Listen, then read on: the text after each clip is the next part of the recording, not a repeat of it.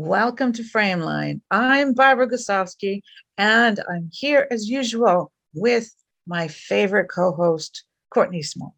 Hello, how are you doing today? Great. How are you? I'm doing well. Got a lot of interesting films to talk about today. Yes, a lot. And they're all very different in a number of ways, but they all involve young people finding themselves in various ways, finding out who they are. You could call all of them coming of age, but yeah, in various different ways. So anyway, before I try to keep going on with the vague generalizations here, let's just get down to the film.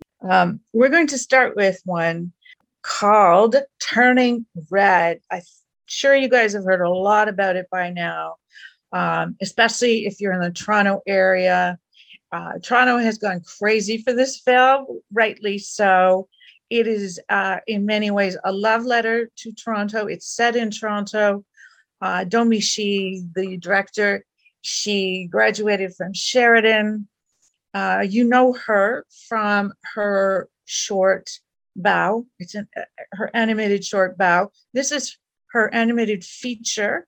It's her first one, and it is the first Pixar movie not, directed by a woman, and it is also the first Pixar movie directed by an Asian person.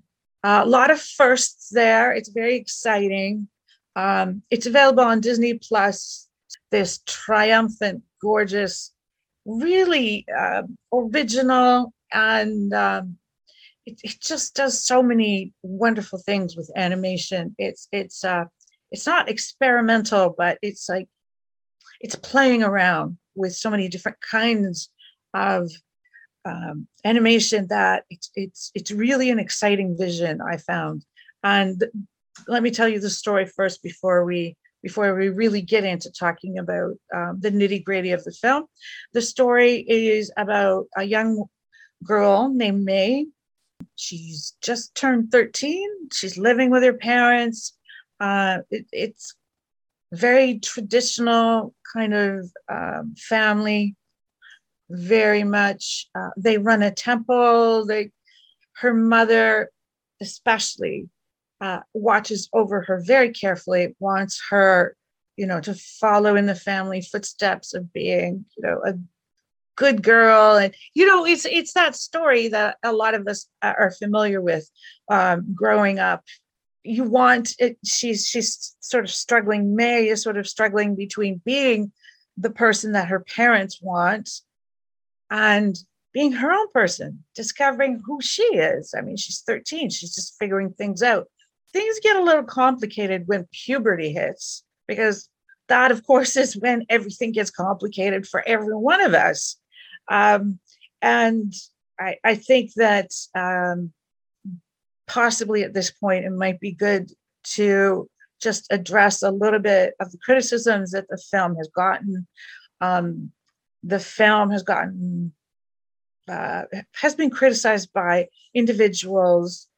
There was one particular white male critic who shall be nameless, who posted a tweet with his review, and he said it's a very narrow film, very narrow audience, and you can't imagine who would watch this. Well, I think Courtney and I are going to explain that. I've started to explain that I think this is actually a film for a lot of people, like, for all those reasons that I just delineated.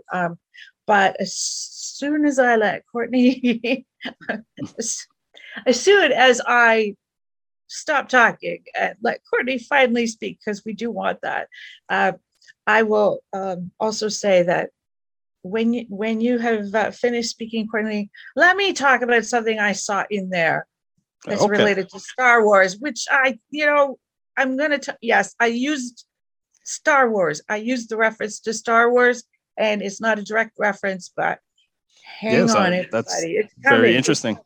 It's coming. Yeah, and it's, the criticism for the most part has been this one particular critic, but I think what people need to realize, especially in terms of the backlash to the criticism, is the criticism isn't necessarily, or the backlash to it isn't necessarily about the individual who was reviewing it, but more how people look and view cinema. This is a film that, to say it is a narrow point of view because the protagonist is a young Asian Canadian who happens to be female, is kind of ridiculous because there's not a human being on earth that doesn't go through puberty. Exactly. This is one of those things that, yes, it focuses heavily on the mother-daughter bonds, but you could easily substitute daughter and father, mother and son. Puberty always makes things complex. And then to have the sense of, cultural mysticism thrown in with May turning into a panda whenever her emotions get too much to handle is a great visual cue. It helps with younger kids identifying with change, but it's nothing that hasn't been done before. Like Ginger Snaps is a horror film where it's all about puberty and turning into a werewolf, tying in with menstruation and all that stuff. So to single out this particular film and say it's not universal is kind of ridiculous. I think it's a wonderful film. There's great mix of humor. Everything that you said about the animation, the different styles. Domichi incorporates, what we consider quote unquote traditional Pixar animation with manga influences, anime influences. It's a really fast-paced, energetic film, but it has a whole lot of heart. Yes, yeah. It's a film that these are the type of films that we want Pixar to make. So I love the film. I thought because it was set in Toronto, it'd be one of those things where, being from Toronto, we have a little extra, it's our city represented on screen, it's going to be great. But no, the film is generally great. It's a wonderful film. My daughter's already watched it twice. It's one of those that you're going to be able to watch over and over and still not get tired of, because there's so much to just enjoy and discover. And this is not a type of film where I would say the cultural influences are limiting, like you won't understand. It's if anything, it makes you want to learn about all these other cultures a bit more. But I think, again, it really boils down to, with the critique that we're talking about, individuals who essentially feel that cinema is meant for them and them only. And if they don't see themselves on screen, they have a bit of a hissy fit. And it's not the first time. I've seen reactions to like Moana or Coco be less than Toy Story or Inside Out. Anything where there's like a particularly white protagonist, that's considered universal. It has been since the dawn of cinema. And anything that you incorporate a person of color or a different culture, then it's too niche. It's too, all this same stuff that generations upon generations. And it's sad to see that film criticism is also susceptible to that, but it is. Yes. Yeah. I mean, as if a white rich man dressing as a bat is a universal theme or a universal story that we can all relate to, things like that. When you think of what is actually, massively successful, what does pass, or what is consumed by the masses, you've got to think that, well, there's a lot of people that actually don't relate to that, but yet they watch it. And Turning Red, it's like, if you can just get past it's directed by an Asian woman, I think that that part stops people. And it's like, who cares who directed it? Yes, it has specific cultural references. I don't mean who cares as in it's not important. I mean, who cares as in, why don't you just take a look at the film first, right? And in terms of relatability, when, as you said, like, everybody goes through puberty, but also how many people in North America come from immigrant families? You may not come specifically from a Chinese family, and the cultural traditions, the folklore that they talk about is not specific to you. But how many of us can relate to being torn between the two worlds? You're the first generation born here, and you're still torn between two worlds. Your parents' world, where you're expected to do things, a certain way, and the new world where it's like, wait a minute, my friends who are different from my parents, my friends and I, we together have different interests that don't always go together with what my parents want. How is this not a relatable story for thousands upon thousands upon thousands of people around the world? Yeah, and in the end of the film, the May's friends she has a diverse group of friends, right? Yeah, But yeah, again, exactly. if that's not even enough, and it's just the fact that it's a female protagonist, which is I guess a knock in this reviewer's eyes, and then also a female protagonist from a particular culture, and that's enough for him to go, I'm out. Well, maybe Yeah, you need to reassess your views on cinema. And again, if you don't like the film, that's fine. It's just you have to have more salient justification than it's a young girl, so that way I can't relate. It's like, well, that's not how society works. Yes, and I hope that people will give it a chance. I mean, I have read user comments, like audience reviews. Feedback, yep. Yeah, audience feedback. And there are a lot. How many people said I couldn't get past the first 10 minutes? And it's like, see, that's the problem right there. That's because you've got all this crap in your head. You're not watching the film. You're not seeing what the film has to offer. If you could get past 10 minutes, and the first 10 minutes, it's not, the film hasn't even started, especially this film. Mm-hmm. This film, as it develops, as it goes on, as it, as we said, as it starts blending all these different kinds of animation, and as the story opens up and opens up and opens up, and the fantastical elements come into play, this is where I'm going to talk about Star Wars. There's like sort of a climactic moment in this that was like, well, this is what Star Wars was about, battling with your family. Luke, I am your father, that kind of dynamic where you and a parent do not agree, and there's this like battle of epic proportions.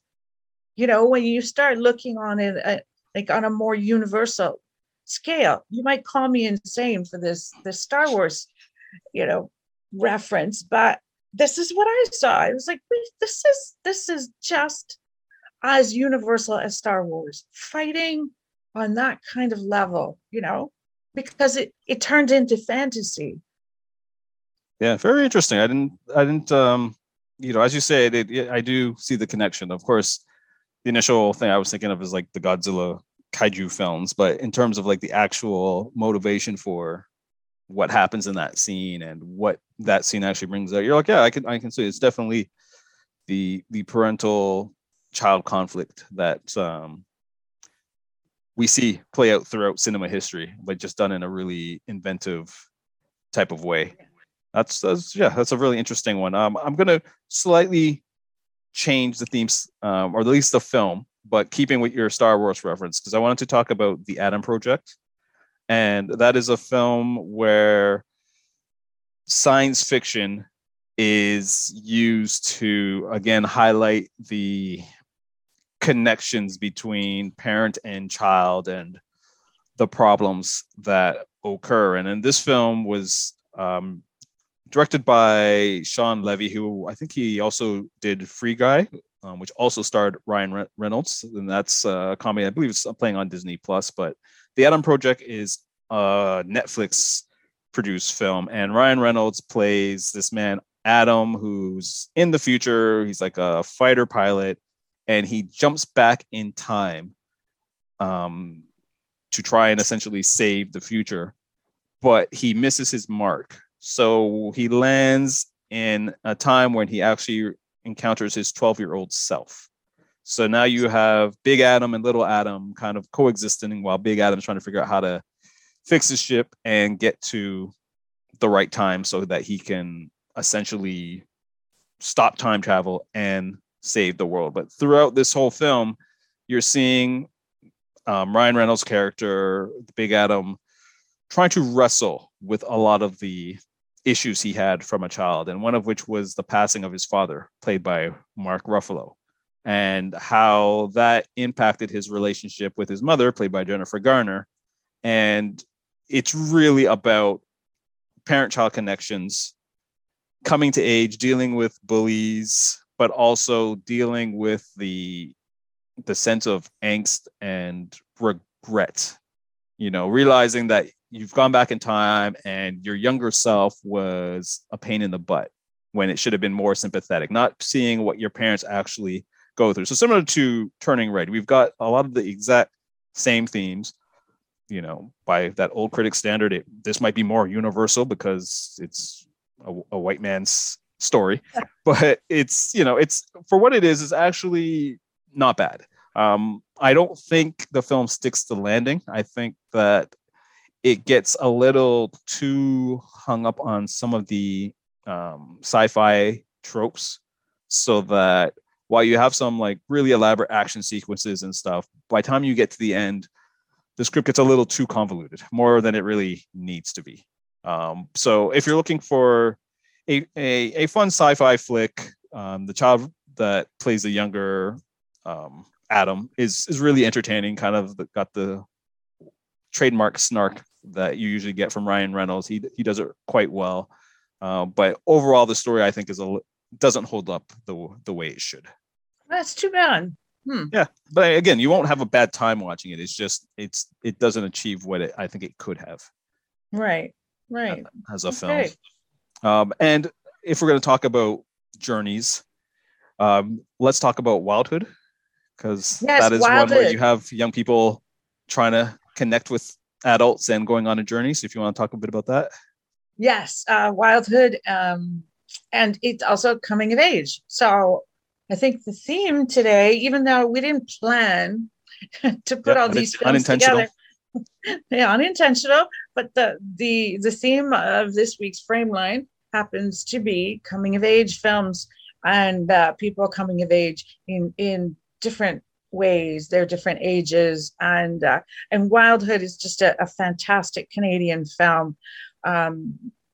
It premiered at the 2021 Toronto International Film Festival. It got a lot of acclaim. So far, it's getting awards and stuff already, and I think it's nominated for the Screen Awards, a bunch of Screen Awards, Canadian Screen Awards, which is our Oscars. So Wildhood centers on two brothers, and Link, the elder one, is the one who's particularly having trouble with their dad. So they share the same dad, but Link has a mother who has mysteriously, we don't know if she ran away, we don't know if she was driven away, but his mother is from Mi'kmaq heritage. And with all the trouble at home, and the fighting with the dad, and the dad is horrible, he just takes his brother and he goes off on a journey to find his mother. So in a lot of ways, it's a journey of discovery. It's a journey to go back to yourself, like to find yourself in a way by finding your way to your heritage, because he didn't really have contact with her at all. So he was really cut off from his Mi'kmaq heritage. So the film is really poignant in the way that that it shows us this journey, but it's also a journey of self-discovery, but sexual awakening as well, because as they're going, as the two brothers are going along, they meet up with a mysterious young two-spirited individual named Pasme, and he's a powwow dancer. So he's very much connected. It's interesting. He's very much connected to Mi'kmaq heritage, and he decides to join them. And as he joins them, the relationship with Link develops. There's a deep bond in terms of friendship, but it goes deeper than that, and the way that they journey together and sort of awaken to the world together. The film really, there's a point at which even the lighting, even the way like that it's shot, suddenly they're in the sunny great outdoors. They're always outdoors. It's just that suddenly the sun comes out, as they're going along, and eventually, they go and they're going to find the mother. And I think that it's deceptively simple, but that's what gives it this sort of transcendent sense that the simplicity of the structure allows it to really take on sort of a more, shall I say it, a more universal kind of element that we can all relate to in our own ways. Yeah, I definitely agree with that. And I like how you pointed out about the way it's shot, because for a film that's about reclaiming oneself and one's heritage, it's also deeply romantic. And a lot of it is just from the visual cues as you're seeing this budding romance begin to form, in the sense of sexual tension, but also uneasiness. The fear that comes with any new relationship, of overthinking things and overanalyzing, and all of that is set and encompassed perfectly in the visuals. Like, it's just a really well done film. I like that it's a film that acknowledges the hardships that Link and his brother have endured at home, but also of the Mi'kmaq people as a whole. But it's still not about trauma. It's all about rebirth and empowering in its own way. So it tackles a lot of themes, but just done in a really elegant and interesting way. So yeah, I was pleasantly surprised by this film. I think it's a great one that more people should see. Yes, and you can see this one in theaters. Mm-hmm. So look for that at your local indie cinema. In the case of Toronto, it's going to be at the TIFF Bell Lightbox. So because we're talking about how beautifully it's shot. I think that this one is one guys should treat yourselves to. Go to the movies, and watch this one unfold. And I think we're going to talk about the White Fortress next, right? Sure. Yeah. Do you want to?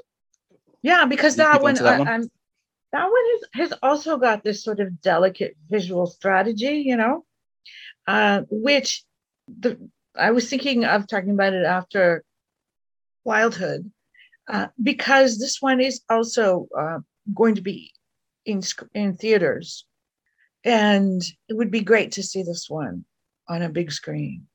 Yes. There's a lot of care. Yeah, a lot of care taken. It's sort of a very tightly constructed, in some ways, gentle. But when I say gentle, I mean like there's not a lot of movement. There's not a lot of. It's certainly not going to give you like an action-packed. It is a romance, and stylistically, it's a film where social realism. Remember, guys, like the social realism from like post-war Italian cinema. There's a lot of types of cinema that have used realism, and this is like social realism, and this is a strategy where it lingers on faces, especially the protagonist. And our protagonist is Farouk. He's an orphan. He's a young man. So in some ways, I'm going to call this a coming of age film. He's growing up just outside of Sarajevo, and things are bleak. He can't really find any ways of making money. So with his uncle, he collects scrap metal, or he goes off and to the local crime boss. He kind of does some work for him, like does some petty crime, and he comes into contact with this young woman named Mona. She's about his age, so basically teenagers, right?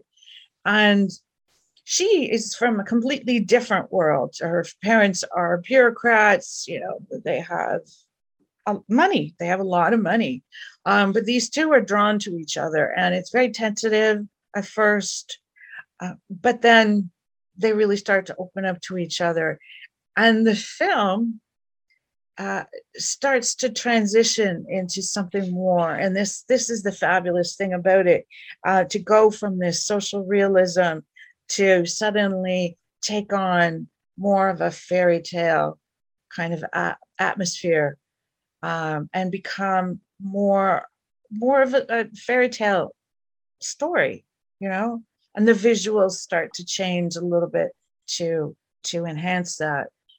And so I just love the way that the gritty kind of realism and the stark aesthetic just turns into this romance. And the whole thing becomes more of a romantic kind of film with romantic feel, romantic visuals. Yeah, it's a very interesting approach, and I think that's one of the things that I like about this film, because it's really tough to pull off a film that is both gritty, has fairy tale aspects, and is also romantic. You have, like, you really want Farouk and Mona to succeed, but you see everything that's around him. And Farouk has essentially got crime and issues with family, and Mona is more coming from what I would consider a posh bit of society, because her parents are in government, but it seems like they are, like many politicians, easily swayed. And there's a lot of growing political tension going on, but there's also, the film alludes to a lot of history going back to World War II and how that has impacted Sarajevo and just kind of set that whole region on a particular course that it's still trying to claw its way out of. So you've got all that heavy subject matter going on, and then you're sitting in awe as, like, these two teens are staring at each other as the sun is rising, and you're just seeing the shadows of the body. Like, there's a lot of really nice romantic moments, them in the field talking about life and what would their life be like if they ran away, even though knowing that only that type of stuff happens in movies. And it was a really interesting film, and it's with all those different threads going on, it's really tough to pull it off without getting them tangled in knots. But the director never does that.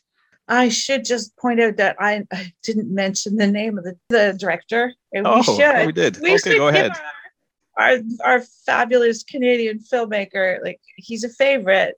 Igor Derlyacha. You guys have seen his other films, and this film is called The White Fortress. Sorry, I interrupted you, Courtney. No, that's perfect. I thought we had, because the film is just that interesting that we want to dive right into it. So that's what happens. But, I just got so excited, right? I just dove in. No, but it's a really interesting film. I think people should definitely check it out. It's a film that I was not expecting, and what I liked about it is it just takes you in different directions, but it still manages to stay cohesive throughout.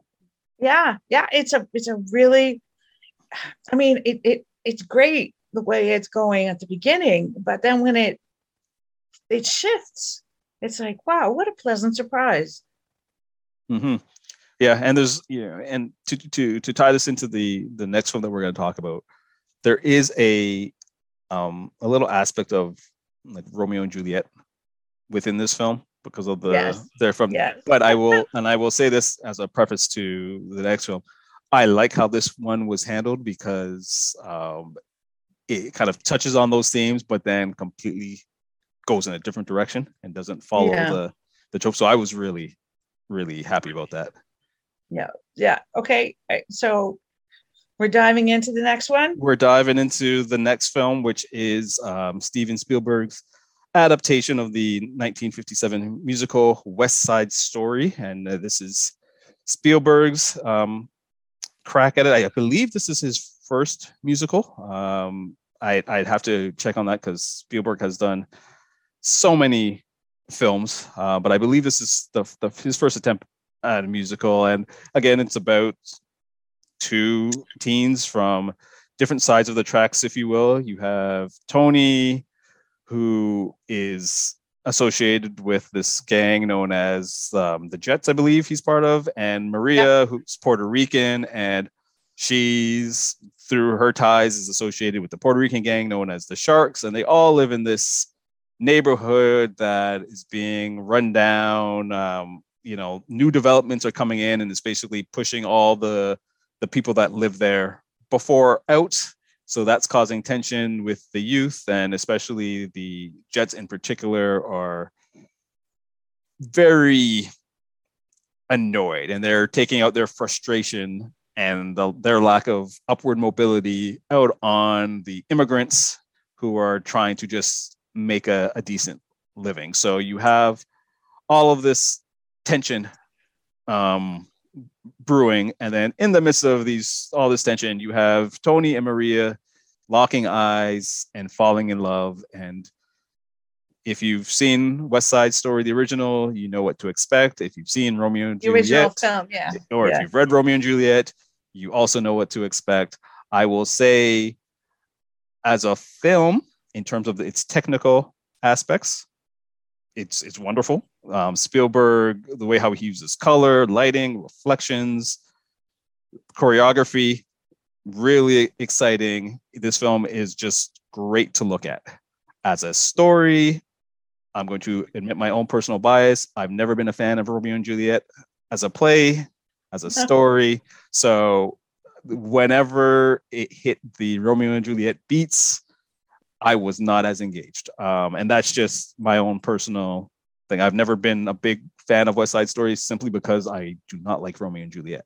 However, when Spielberg incorporates a lot of the themes and especially makes it modern, like they talk about or they hint at issues in impacting transgendered individuals, white male rage and misplaced rage, the way that immigrants are both used and discarded in America. They all those beats hit perfectly. For me, the film was it's good. I just don't love it like everyone else does because of the Romeo and Juliet aspect, and that's all I will say on that. It's funny because I've never liked Romeo and Juliet. I'm a big Shakespeare fan. I've never loved Romeo and Juliet. And yeah, when I got to those sappy parts, like, I'm not a sappy movie kind of person, but because of what Spielberg did with the staging, with the context, and as you say, modernized it. And in fact, this is a story of people struggling with the effects of gentrification, right? Which is affecting everyone in the film, and is relatable to a lot of people, right? That made it much more engaging because that added this sort of deeper aspect to it. But this I'm going to finally admit, I never understood what the big deal with Spielberg was. I was not a fan. Really Never. interesting. Yeah. I just like, so I watched this because it was like, okay, let's see what the fuss is about. And I was knocked off my chair because I was like, oh my God, this, if he keeps doing this, I'm a huge Spielberg fan because suddenly everything was gritty, like it should be for this story, not the sappy parts, but as you say, for the greater story of these two gangs fighting for survival, fighting for turf. Um, it's gritty in some ways. The cinematography just blew me away, but coupled with the production design and the camera movement and just the shooting of certain shots, just this movie was just this like vibrant, wild, crazy, beautiful, fantastic. It was just like every moment was electric. It was vivid, it was electric, and it was inspiring. And I'm going to bring in a Star Wars reference. So I'm telling you, I'm not doing this just to be funny, but it just so happened that I had this Star Wars moment in the middle of West Side Story. When okay, so with the Romeo and Juliet story, one thing that Spielberg does visually is he really uh, imbues the whole thing with this sort of added something. Like he really takes off, he flies with this metaphor of the balcony scene, because that's the famous scene in Romeo and Juliet. She's on the balcony and he's talking, and this is how they profess their love. Well, when it happens here, you've got this giant shot, and Spielberg does this a lot in this film, which is like some of these shots are just so giant in scope that's what made me awestruck. But in this case, there they are, these tiny little people singing their hearts out to each other, and this did not take away from the moment they were having, but putting them in the context of this giant apartment building, right, with all the fire escapes and this sort of view downwards as to how high up they were. I'm telling you, I don't know I can't tell you which moment it was in Star Wars, but there's a moment, and it was aboard one of the vessels in Star Wars, and they're way up. It was in the second trilogy, right, where you've got this giant, tall. Does this ring any bells? There's a whole bunch of giant structures in Star Wars, so yeah, and yeah. It's all black. Mm-hmm. And it's like if you fall, right, it's very scary. If you look down, it's very scary. And so all of a sudden they're on this balcony, and it's like he puts them in this context of being in this world, in this real New York City neighborhood, with this reality going on around them. And yet he does it with this shot that was like, God, that reminded me of Star Wars. It's like, mm-hmm. And I'm not saying that just to be funny and off the cuff and, oh, am I clever? I understand what you mean. Reference. Yeah, the sense of scale, because I agree. This film does have. There's a lot of moments where he reminds you of the scope of the world that they're in, but also uses it to emphasize how narrow the view of some people are, especially the Jets. They are determined to stay and lay claim to this pile of rubble just because they feel that they're entitled to that pile of rubble. Whereas you have the sharks and the whole Puerto Rican community, to use your analogy with the fire escape, they're living in buildings where the ladder for the fire escape doesn't actually go down. Like so they want to, if there was a case of emergency, they would want to get out, but they can't.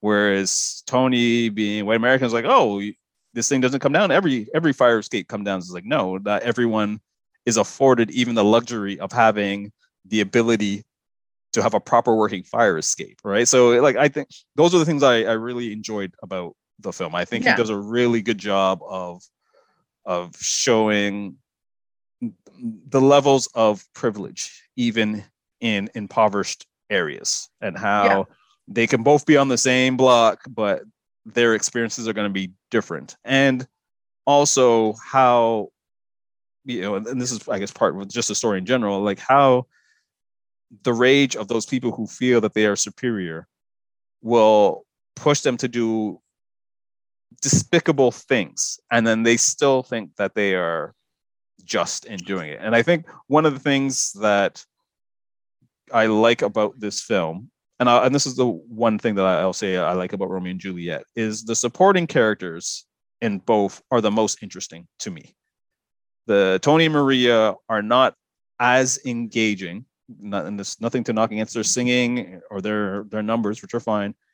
They're just not as interesting as the people around them.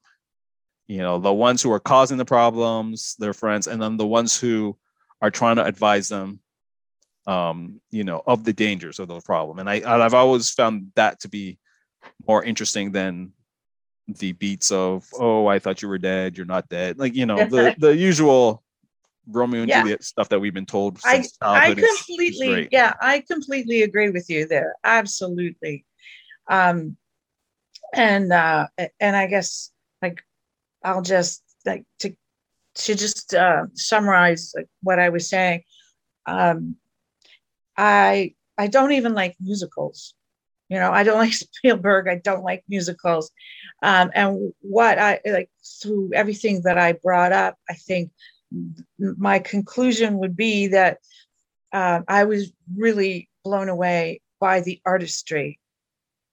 I guess that's what I was always looking for in Spielberg. And sometimes that he presented films where I thought, okay, this is a chance where you could really exercise those, cinematic muscles and really show us some artistry and use visual metaphors and, but they were lacking. Whereas in this film, I just felt like wonderfully bombarded. I was happy. There was so much going on that my brain was like buzzing, and it was going to explode with all the possibilities of what I was seeing going on, whether it be on the level, as you say, of the choreography, or the shots, the way the shots are constructed. No, it's great. I mean, you're definitely part of the majority, because people. But I wasn't expecting to be, is what I'm saying. No, that's okay. And I mean, it's it's nominated for Best Picture. A lot of people love it. So, and it's available on Disney Plus right now. Yes. Which is actually a good bookend. We start off with a show that's available on Disney Plus for those who have it, and now we end off with another one. But yeah, there's we had 4 or 5 different films, all about coming of age and dealing with life, romance, and parenthood. So you have tons of options to watch.